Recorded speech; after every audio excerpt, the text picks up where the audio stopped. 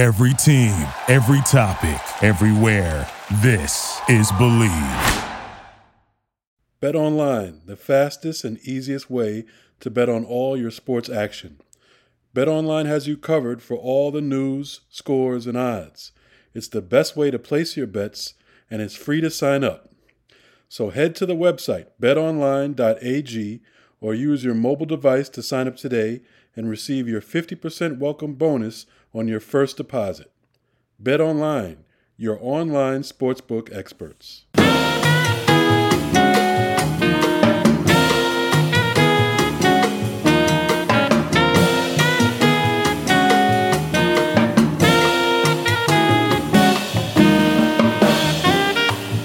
Hello, everybody. Welcome to another version of Bill Rhoden on Sports. Bill Rhoden in beautiful New York. And, on a kind of momentous day in the history of law, the George Floyd verdict has come in. And I guess it's only appropriate that I let my friend and colleague, the great Jamal Murphy, who's also attorney, kind of tell you what the verdict is and his take on Murphy. Yeah, no, momentous day. Yeah, I agree. Derek Chauvin was found guilty of a third-degree murder. He was found guilty of all three charges. And, it was such a, it just seemed like such an obvious case all along. I mean, it was all on video. He had his knee on his neck. George Floyd for his mother saying he can't breathe, all that kind of stuff. So it was really just telling that all of us black people were so either nervous that he was going to get off or expected him to get off. Right. In such a open and shut case, it just shows you where we are as a people, that this is almost a shocking result. Exactly. Yeah. Even the store owners boarding the building, boarding up the store, the National Guard coming in, because they said, it's like highly likely that this guy's going to walk too. Right. Right. Everybody knows. Like it's crazy. Because I'm coming into the verdict, I'm like, well, that's a good sign that, usually when the verdict comes pretty quickly in a murder case, it usually is a good sign for the prosecution, because they're like, all right, this is a pretty easy case. And even then I'm like, well, all signs are pointing positive, but you just can't trust it, Yeah. Yeah. Well, yeah. I mean, everybody's nervous because, you never know. But I was more concerned. I was in my car. I was headed to, it was in Pennsylvania. And I was thinking, well, I wonder how the police are going to react. Are they going to riot? Are they going to start pulling black people over, So I said, I wanted to put a sticker on my car, I love the police, stuff like that. Finally, you have an officer who does something like this and they are held accountable for it. So I think the hope is that other police see this verdict and are hesitant about killing black people. That's the hope. That's right. Well, that's openly. The hope of progress is that now there might be a deterrent, because now we see that there's a possibility that you could actually go to jail for doing something like this. Or maybe what this means is that they're going to crack down on people filming them. So now they, I guess I should agree that, well, maybe now this will be positive or something. But, my thing is that they say, okay, well, how do we get around this? Because I just don't think, I think people, police who are, these people who have infiltrated the police. And I'll start by saying that I think that the majority of, most police people are professionals, no matter how they feel about black folks, maybe. But I just also feel that, they just figure out, well, how do we get around this? Well, just don't do stuff with people filming you. Take them back in the police station, jack them up, Yeah. No, yeah. I think they definitely have to adjust their tactics. Yeah, it's just they'll make a halftime adjustment, Right. Yeah. Speaking of sports, as an attorney, I mean, I guess clearly it's like you said, like open shut, but that's never stopped them. They're still trying to get justice for Emmett Till, Right.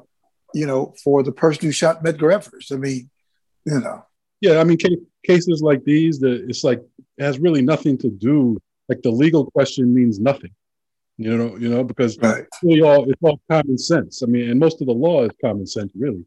right. In a case like this where you have it on video, we all know it's illegal to kill somebody, without them, unless it's self-defense. No person is allowed to kill anybody. So it was a pretty easy case. So it's really had nothing to do with the law. It had everything to do with the jurors and how what their backgrounds are, how they felt about it. I was surprised from the very start that the jury was made up of, I think, 4 black people, 2 mixed race people, and then like the others were white. Usually in these cases, you're lucky to get 1 black person on the jury. So I think even that, even the makeup of the jury with some sort of, so I looked at it as, okay, there's some progress even there. And then it turns out that played a huge role in the verdict. Yeah. We'll see. I mean, I think that maybe you should just, hopefully, I was thinking the same thing too, but it's kind of like a warning shot to, officers across the country that you just have to, the stuff you used to get away with routinely, just egregious things. Right. You can't. Now, I am curious to find out what happens to the other case in Minnesota, with the woman who murdered the guy. She thought she was using a taser, but she, shot him with a gun. I guess my other question, as we think about this, I mean, does accountability work both ways? I mean, you saw the guy in Chicago, the young man in Chicago, right, who was killed out at 2:00 in the morning firing guns with and you could say, well, nobody needs to lose your life, but does accountability work both ways? I mean, it definitely works. I mean, it's always worked against us. Well, yeah, of course. So, right.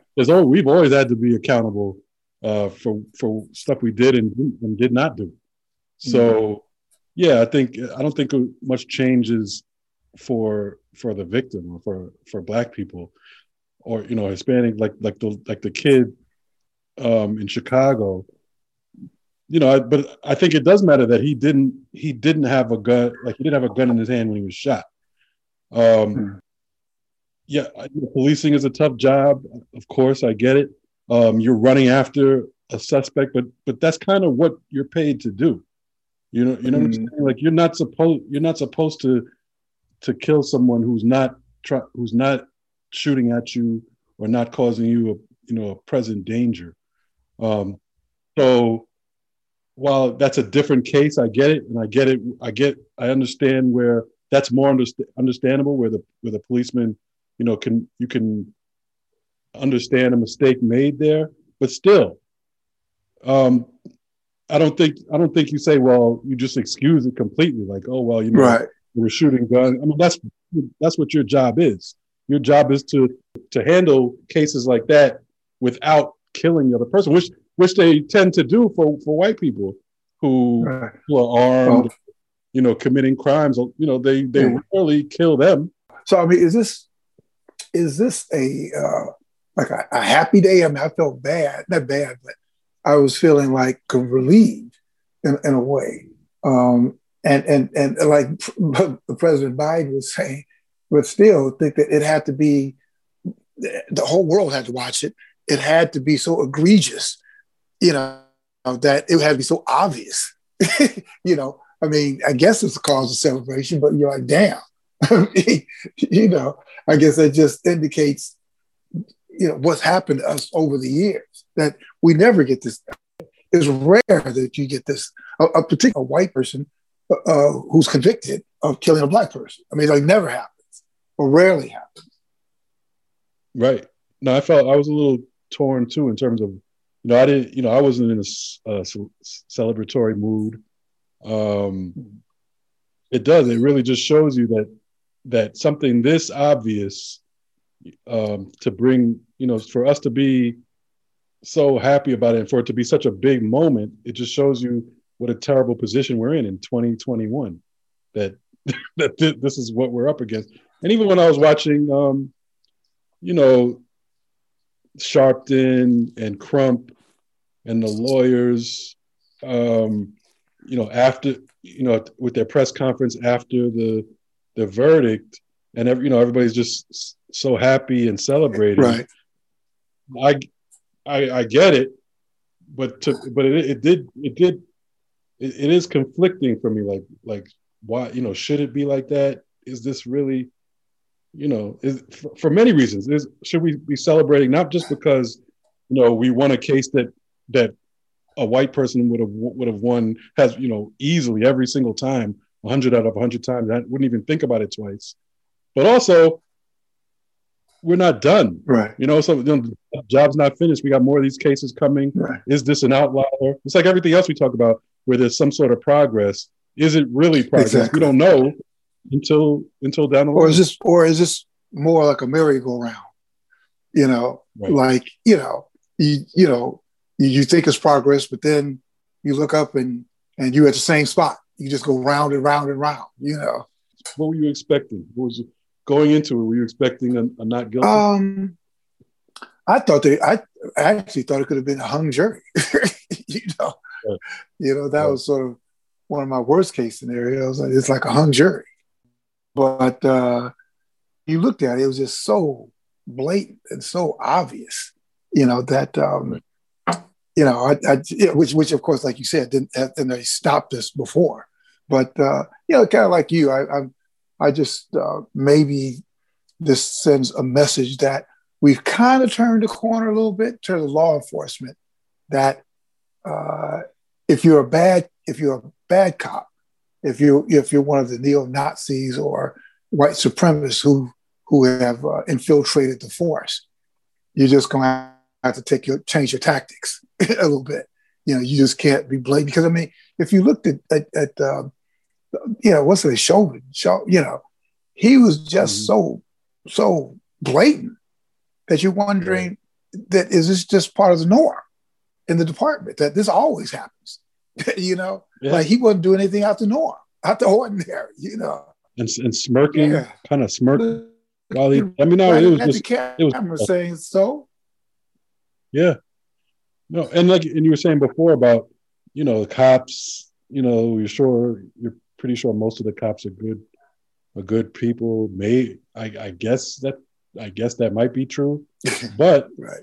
But it's a culture. It's just like anything else. It's like a team culture or a basketball, culture. The police force is a culture where you basically, when it comes to stuff like that, you're being a good cop means being a bad cop, means not snitching on, all the silence, right, and all that kind of stuff.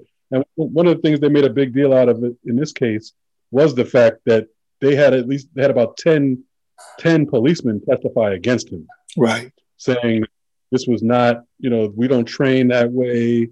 He definitely went overboard. And he went overboard. Exactly. And I do think the prosecution was kind of masterful in the closing arguments where he kind of framed it that way. He was like, listen, for the sake of good cops, you got to get rid of this guy. You can't allow this type of thing because all the other cops are bad name. Right. Right. Yeah, I thought that they made the point that this is about this guy.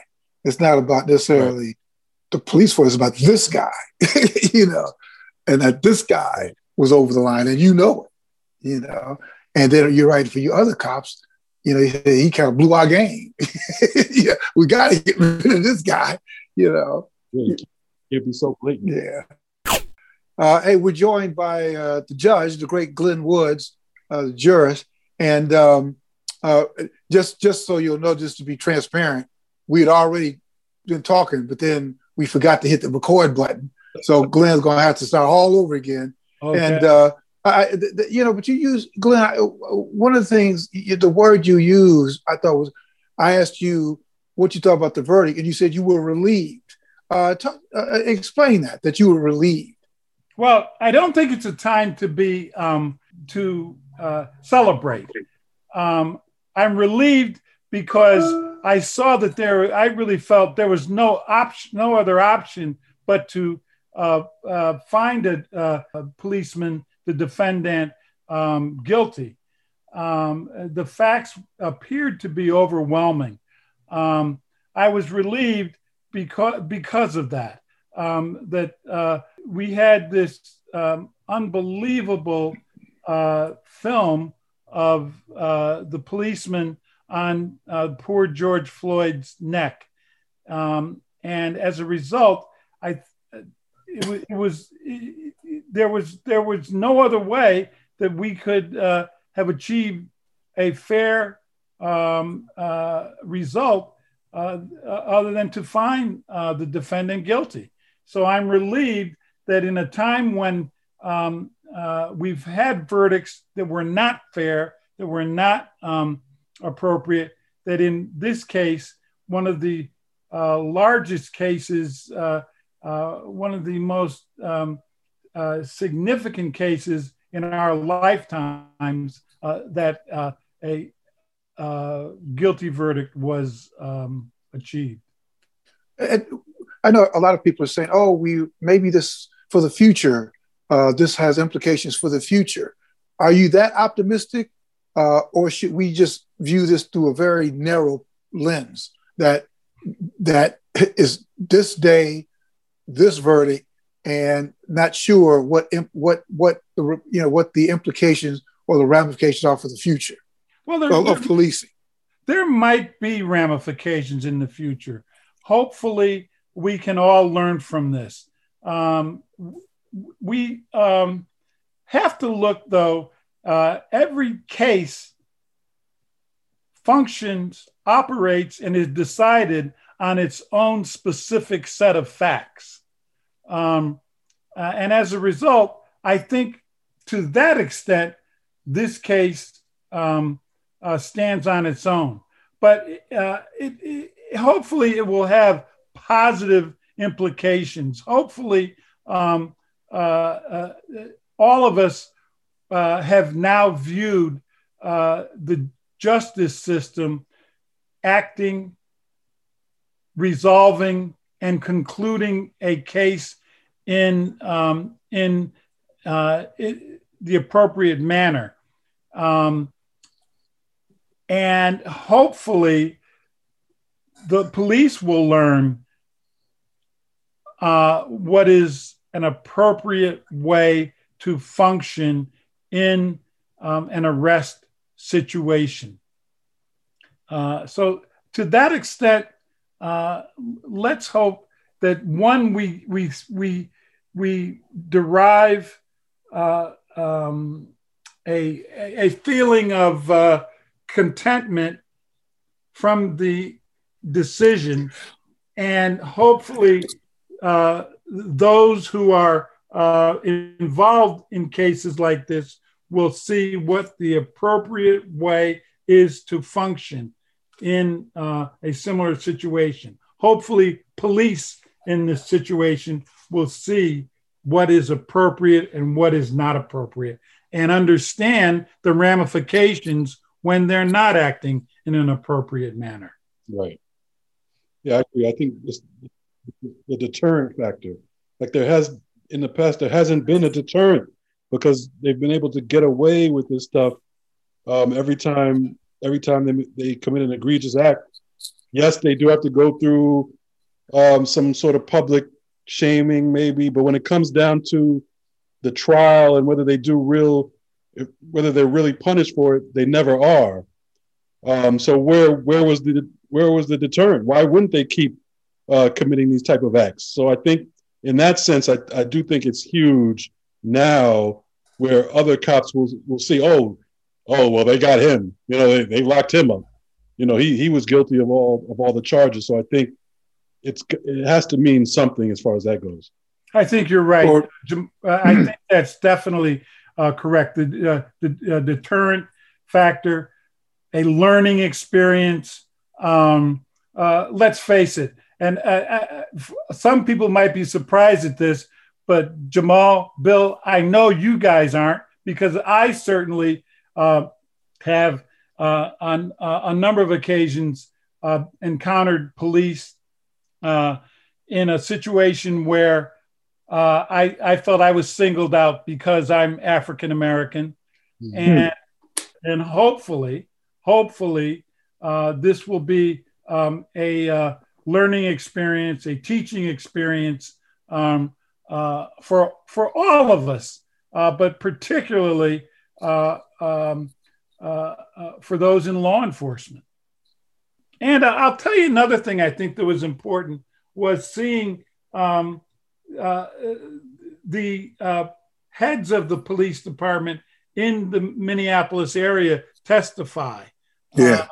I thought that was critical, that they testified in a manner against the actions of the defendant in the case. Mm-hmm. But I don't think I caution people about celebrating too much, Right. because I think, unfortunately, this is a reflection of our country, and I don't think I think this should have been done. It didn't need to get this far. The jury did its job. The court did its job. Ostensibly appropriate, or we'll say now, appropriate verdict was achieved. I think, as someone who is involved in making decisions in difficult cases like this, you never celebrate. I can only speak for myself. I never celebrate.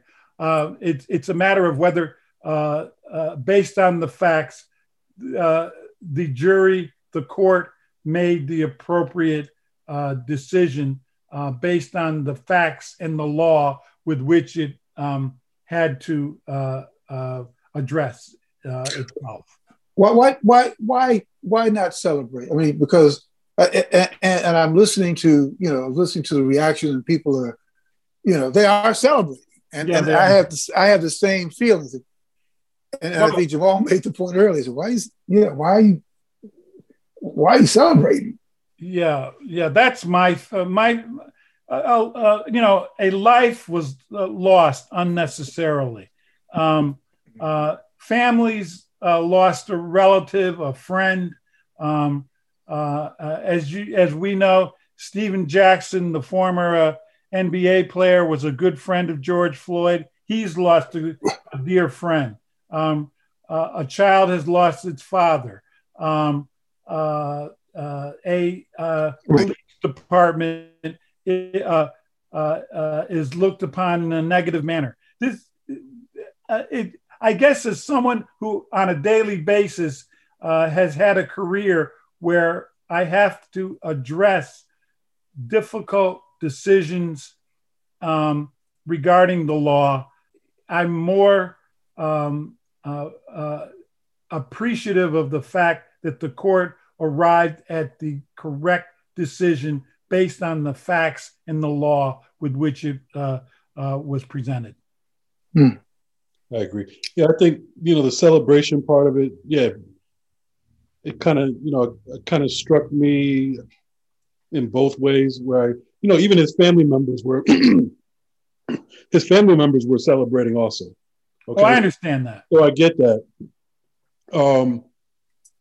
But when thinking about it, just as far as the case goes, I agree wholeheartedly with you about it's really not a time to celebrate. First of all, there's more work to be done, and this was the easy one. This was an easy case.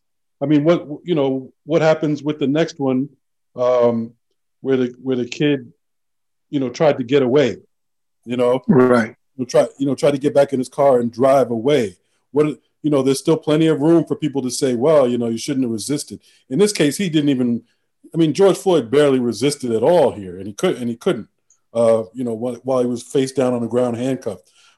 But the other case, where I still think, the policeman is totally in the wrong to shoot and maybe even tase a person in that circumstance.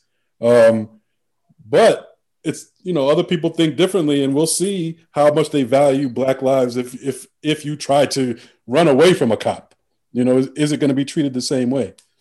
And in this fact situation, in this particular Jamal fact situation, there are still other cases to be tried. There are other policemen involved in this. So this story is not over. This case is far from over. There's a sentencing of this specific defendant, and then there are other defendants, other police officers who are to be tried.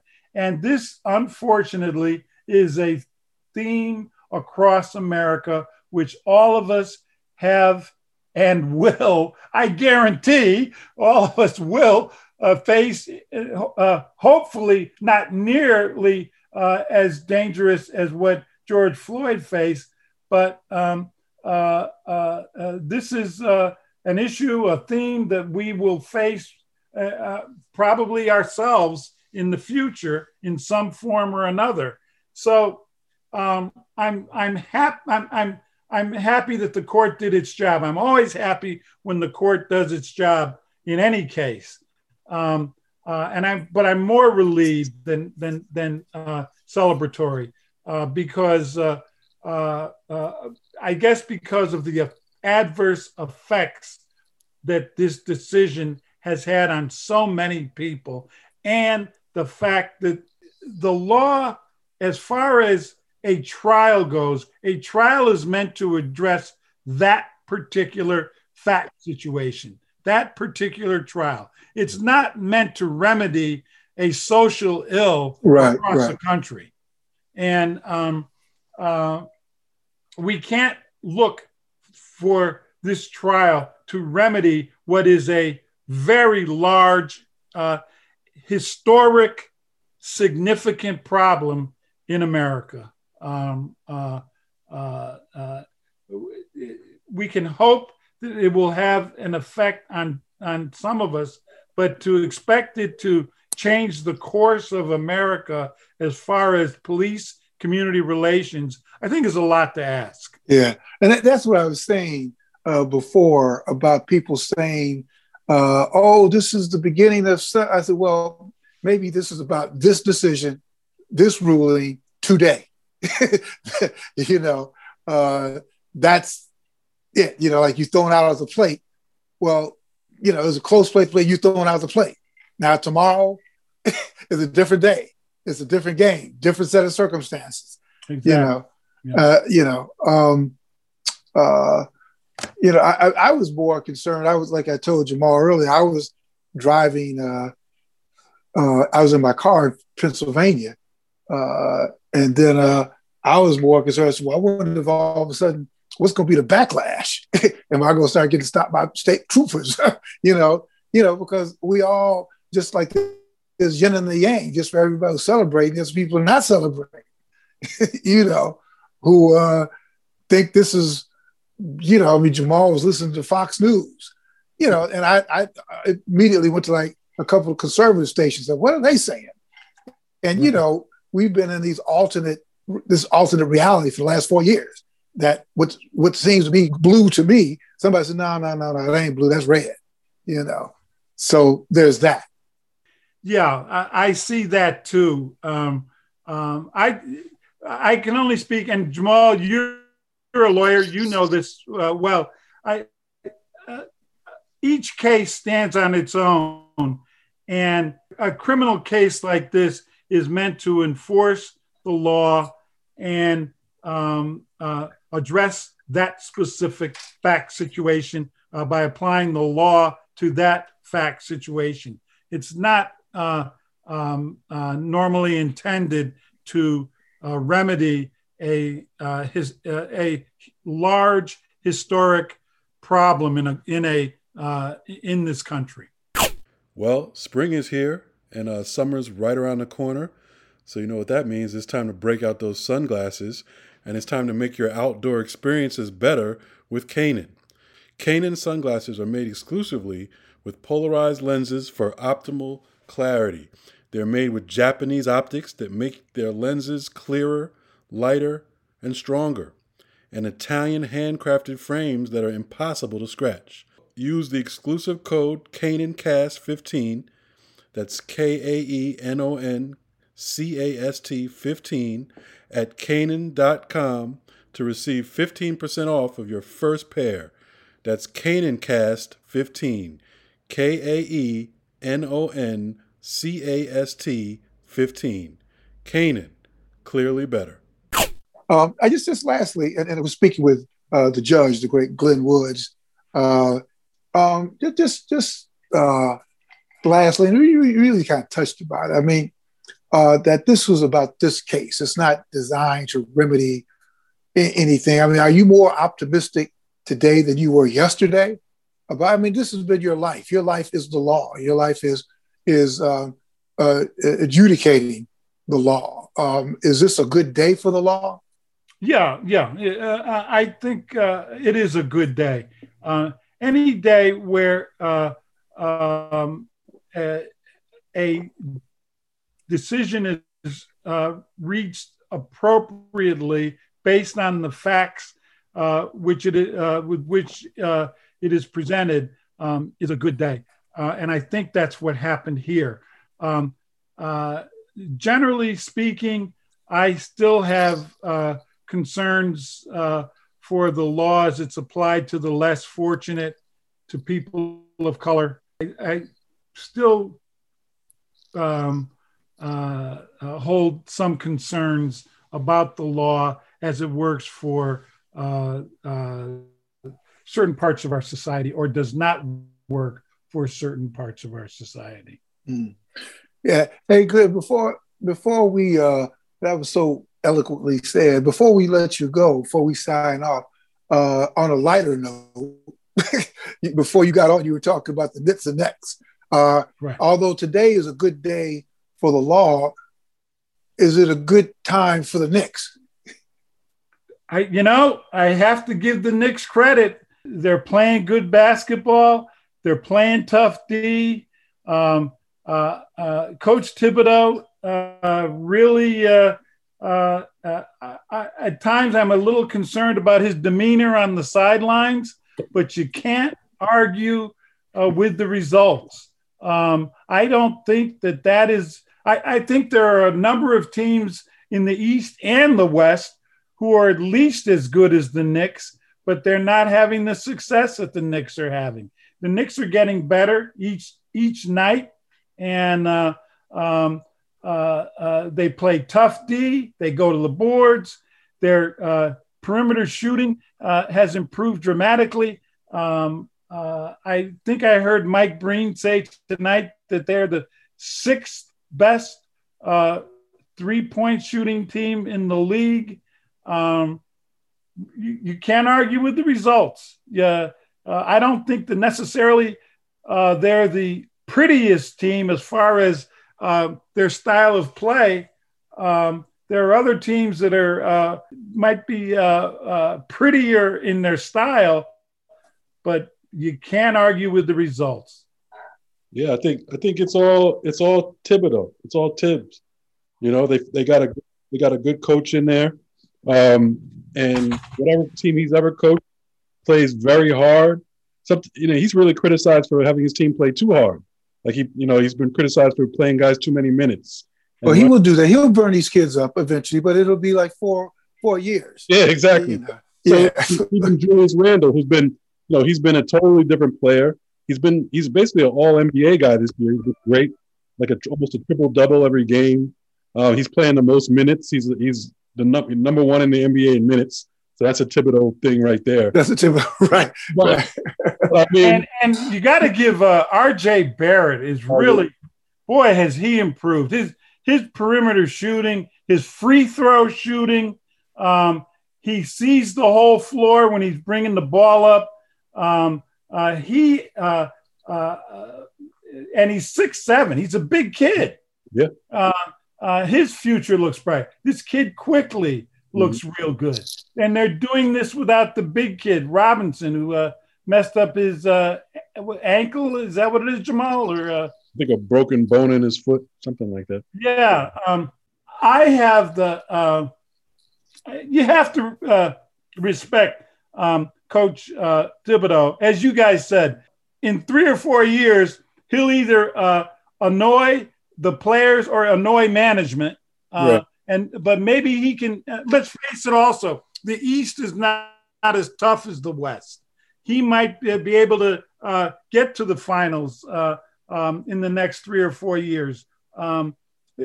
Question: I'll throw it to you guys. Do you think he can attract any free agents there? That's the concern. It depends on who you are. Some the older guys, but I don't want to go through that, because they know Tibbs and they know his reputation, and all that. Maybe I heard a clip from Zion Williamson just the other day, and he was effusing. He said, New York is my favorite place. He's outside of New Orleans, of course. He said, right. New York, I love playing here. This is my favorite place. I was like, oh, here we go. And he said, I love playing here. I love playing the Garden. I'm like, well, there it is. So I think maybe a young professional, but I think Tibbs' reputation, great for the young kids like Randall and all that, but some older people, I ain't going to that. I don't need that. Well, Coach Thibodeau is from the Berlin, Connecticut, the town right next to us here. So he is a homeboy, but I agree with Bill. Certain of these guys realize that their shelf life in the league is only so long, and there's no need in exposing themselves to the demands of a taskmaster like Coach Thibodeau. I think some of them will feel that way. But of course, he's in New York City at the Mecca at Madison Square Garden. Let's face it, man, if they had people in the stands, I got a few people in the stands now, but if the Garden was getting its normal 18,000, they'd be blowing the roof off. Maybe they wouldn't be winning now. Maybe because there's less pressure because you don't have 18,000, That's true. Because remember, there are people who were playing great in the bubble, with no fans who are kind of struggling now. Like right. Miami, who was a kid, Tyler Hero, they were getting ready to anoint him as the next Larry Bird. And the other kid, and now, you coming back and you got to get on planes and all this kind of stuff is a little different. So, but maybe to your point, maybe next year, 2022, 2022, 2023, when you're going to start having those 18,000, I guess that's another question. Do you think we'll ever, how do you feel about that? Will you ever feel comfortable being in a crowd of 18,000 people unmasked? It's going to be a while, that's for sure. It's going to be. Look, our family has season tickets to the Washington football team, and that's an open stadium, and I'm concerned about that in the fall. So to go into a closed building. After all we've learned about what's in the air and what we give off when we speak and yell and scream, you got 18,000 people doing that. It doesn't sound too inviting, but we'll see. I do think, though, particularly when we see what Golden State did last night to Philly, although Philly didn't have Ben Simmons and they didn't have the other kid, Jamal, you can film. Joel Embiid. No, they had Embiid. Tobias. They didn't have Tobias. No, Tobias. There it is. Tobias, right. I do think Golden State is showing that maybe the West is genuinely tougher than the East. But that might be a real reason why the Knicks can explode and really climb in the next couple of years, as you're saying, Bill. Tibbs has them in the playoffs right now. They're in the 6th spot now. That's not even the play-in. They're avoiding the play-in in the real playoffs so far. And it's just because they play real deep. Like most teams don't play defense every night. The Knicks do. Right. A couple other teams do. So that's the formula. But But they do in the playoffs, though. At this stage for the Knicks, getting to the playoffs is a huge deal. I agree. Right. Whatever it is, even if they're in the play-in games. The thing about the Nets, Bill, that concerns me is that the big three just has not had enough time together. And we're running out of time. Well, they got about 15 games left, 12, 15 games. You got a new coach. You got 3 stars. You got other supporting cast. They just haven't played together. And I don't know how you can I'm not sure how you pull that together so quickly in such a short amount of time. The other thing is, I worry about their defense, as Jamal's saying about defense. And in the playoffs, everybody can score. Everybody can score every night. And I hope that the Nets are up to being able to stop people. We know they're going to be able to score, but are they going to get outscored? That's what I'm wondering. But in the East, I mean, you guys cover it more than I do. But just from what I'm watching from my couch every evening in the East, it's not set in stone who's the best team. I question whether Philly has enough, along with Embiid, to stay up top. I would say about a month ago, I was all in on the Nets. This is when I think that all 3 of the guys were healthy, at least all of them except for Durant were healthy. They were playing well. Harden was playing, of course. And then, you just figured that Kevin Durant will come back and be okay. But now he's only played a couple games since then. Right. So is he going to be healthy? Harden just had a setback. He just re-aggravated the hamstring. So they're saying he's not coming back anytime soon. So he might be back just in time for the playoffs. The only thing that saves the Nets to me, as far as that goes, is that all these other teams are in the same boat. The Lakers are hurt. We don't know how we don't know how AD is going to look when he comes back. LeBron, I'm assuming he's going to be fine, but he still had a real injury and he's been out a month. And then, Philly, Embiid is always getting hurt. Greek Freak has been hurt, off and on all season. So it's like every team is dealing with these injuries. So it kind of puts the Nets in the same boat as everybody else.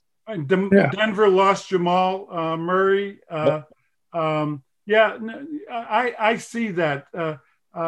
And you never know. It might be some teams that we least expect who surface.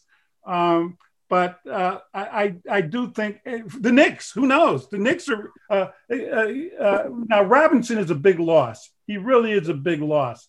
And I'm not sure they've really can make up for him in the playoffs. But it might be the Knicks. The thing that concerns me about the Nets, though, is time together, the lack of time together for that team. They just have, and I still think a lot of people poo-pooed the addition of LaMarcus Aldridge. Hey, he was an all-star in 2019. Right. And this is 2021. That wasn't that long ago. And I think that's a big loss. Now, LaMarcus Aldridge is not what he once was, and it's very sad that he had to abruptly retire. But I think that's a big loss. I really do. Because if you get him in gear in the last 10, 12 games, he doesn't have to be the superstar on the team, but he could have been a real important contributor up front. And I think that expecting somebody like this young kid Claxton to come through in lieu of LA is a lot to ask for that kid. Particularly once again, the team has not played together. Now you're asking them to formulate a system in the playoffs. I mean, that's a lot to ask. Because as you guys know better than I do because you go to the games and you're there front and center. The playoffs is a totally different game from the regular season. Yeah. Well, we're going to have you back to talk about that. But today, the big news, although I've given you guys more time to talk about the Knicks than, ever. But, the big news was the news out of Minnesota. And I like the point, I like the point, Glenn, about, not celebrating and just sort of, I guess I say the same thing about the Knicks too. Not celebrating, right? Not celebrating yet. This is a difficult time for our country. That's what I'm saying. This is a difficult time. We're seeing the country becoming sadly accepting of violence, extreme violence. We're seeing increased poverty, unemployment. And today I'm relieved, but there's so much more that has to go on and improve for us as a country and for us as a people. People of color really are in a tough state right now. Today is heartening, though. It is heartening. Yeah, but go ahead, Jamal. Yeah, no, I agree. I agree totally. It's a small but important step. And I agree. It's more relief than any kind of celebrating. Because because if it went the other way, it's another totally devastating moment. So we was exactly. So, well, anyway, our guest has been our friend of the program and sort of a co-tri-host, the great Glenn Woods, Judge Glenn Woods. Glenn, man, it's always great having you on. I always love your insights, whether it's talking about a trial, or talking about Muhammad Ali, or talking about the Knicks. Always and that great fight that you and I attended, Bill, back in 1971, the great Ali Frazier fight that we attended together. Yes, that's right. That's right. Yeah, that's right. Yeah, let's keep that story that way. And Jamal, always great, man. Always great, Jamal, to be on. Continue to hold it down in Brooklyn, and to all our millions of listeners, enjoy the day, enjoy this particular day. But tomorrow, you got to get out there and keep grinding. That's right. As they say, the struggle continues. So everybody stay safe, and God bless.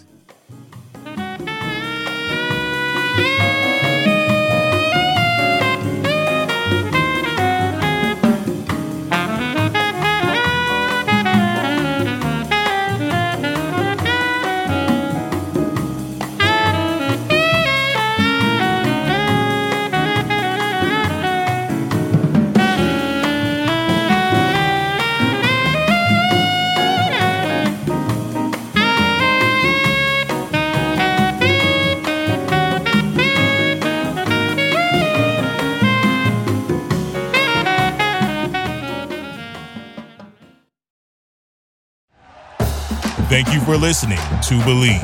You can show support to your host by subscribing to the show and giving us a 5-star rating on your preferred platform.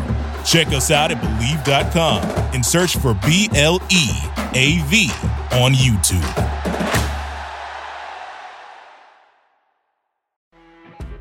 You know when you're listening to a true crime story that has an unbelievable plot twist that makes you stop in your tracks? That's what our podcast, People Are the Worst, brings you with each episode. I'm Rachel. And I'm Rebecca. We're identical twins who love true crime cases that make you say, didn't see that coming, and we hate the people responsible for them. Listen to People Are the Worst now on Apple, Spotify, or wherever you get your podcasts.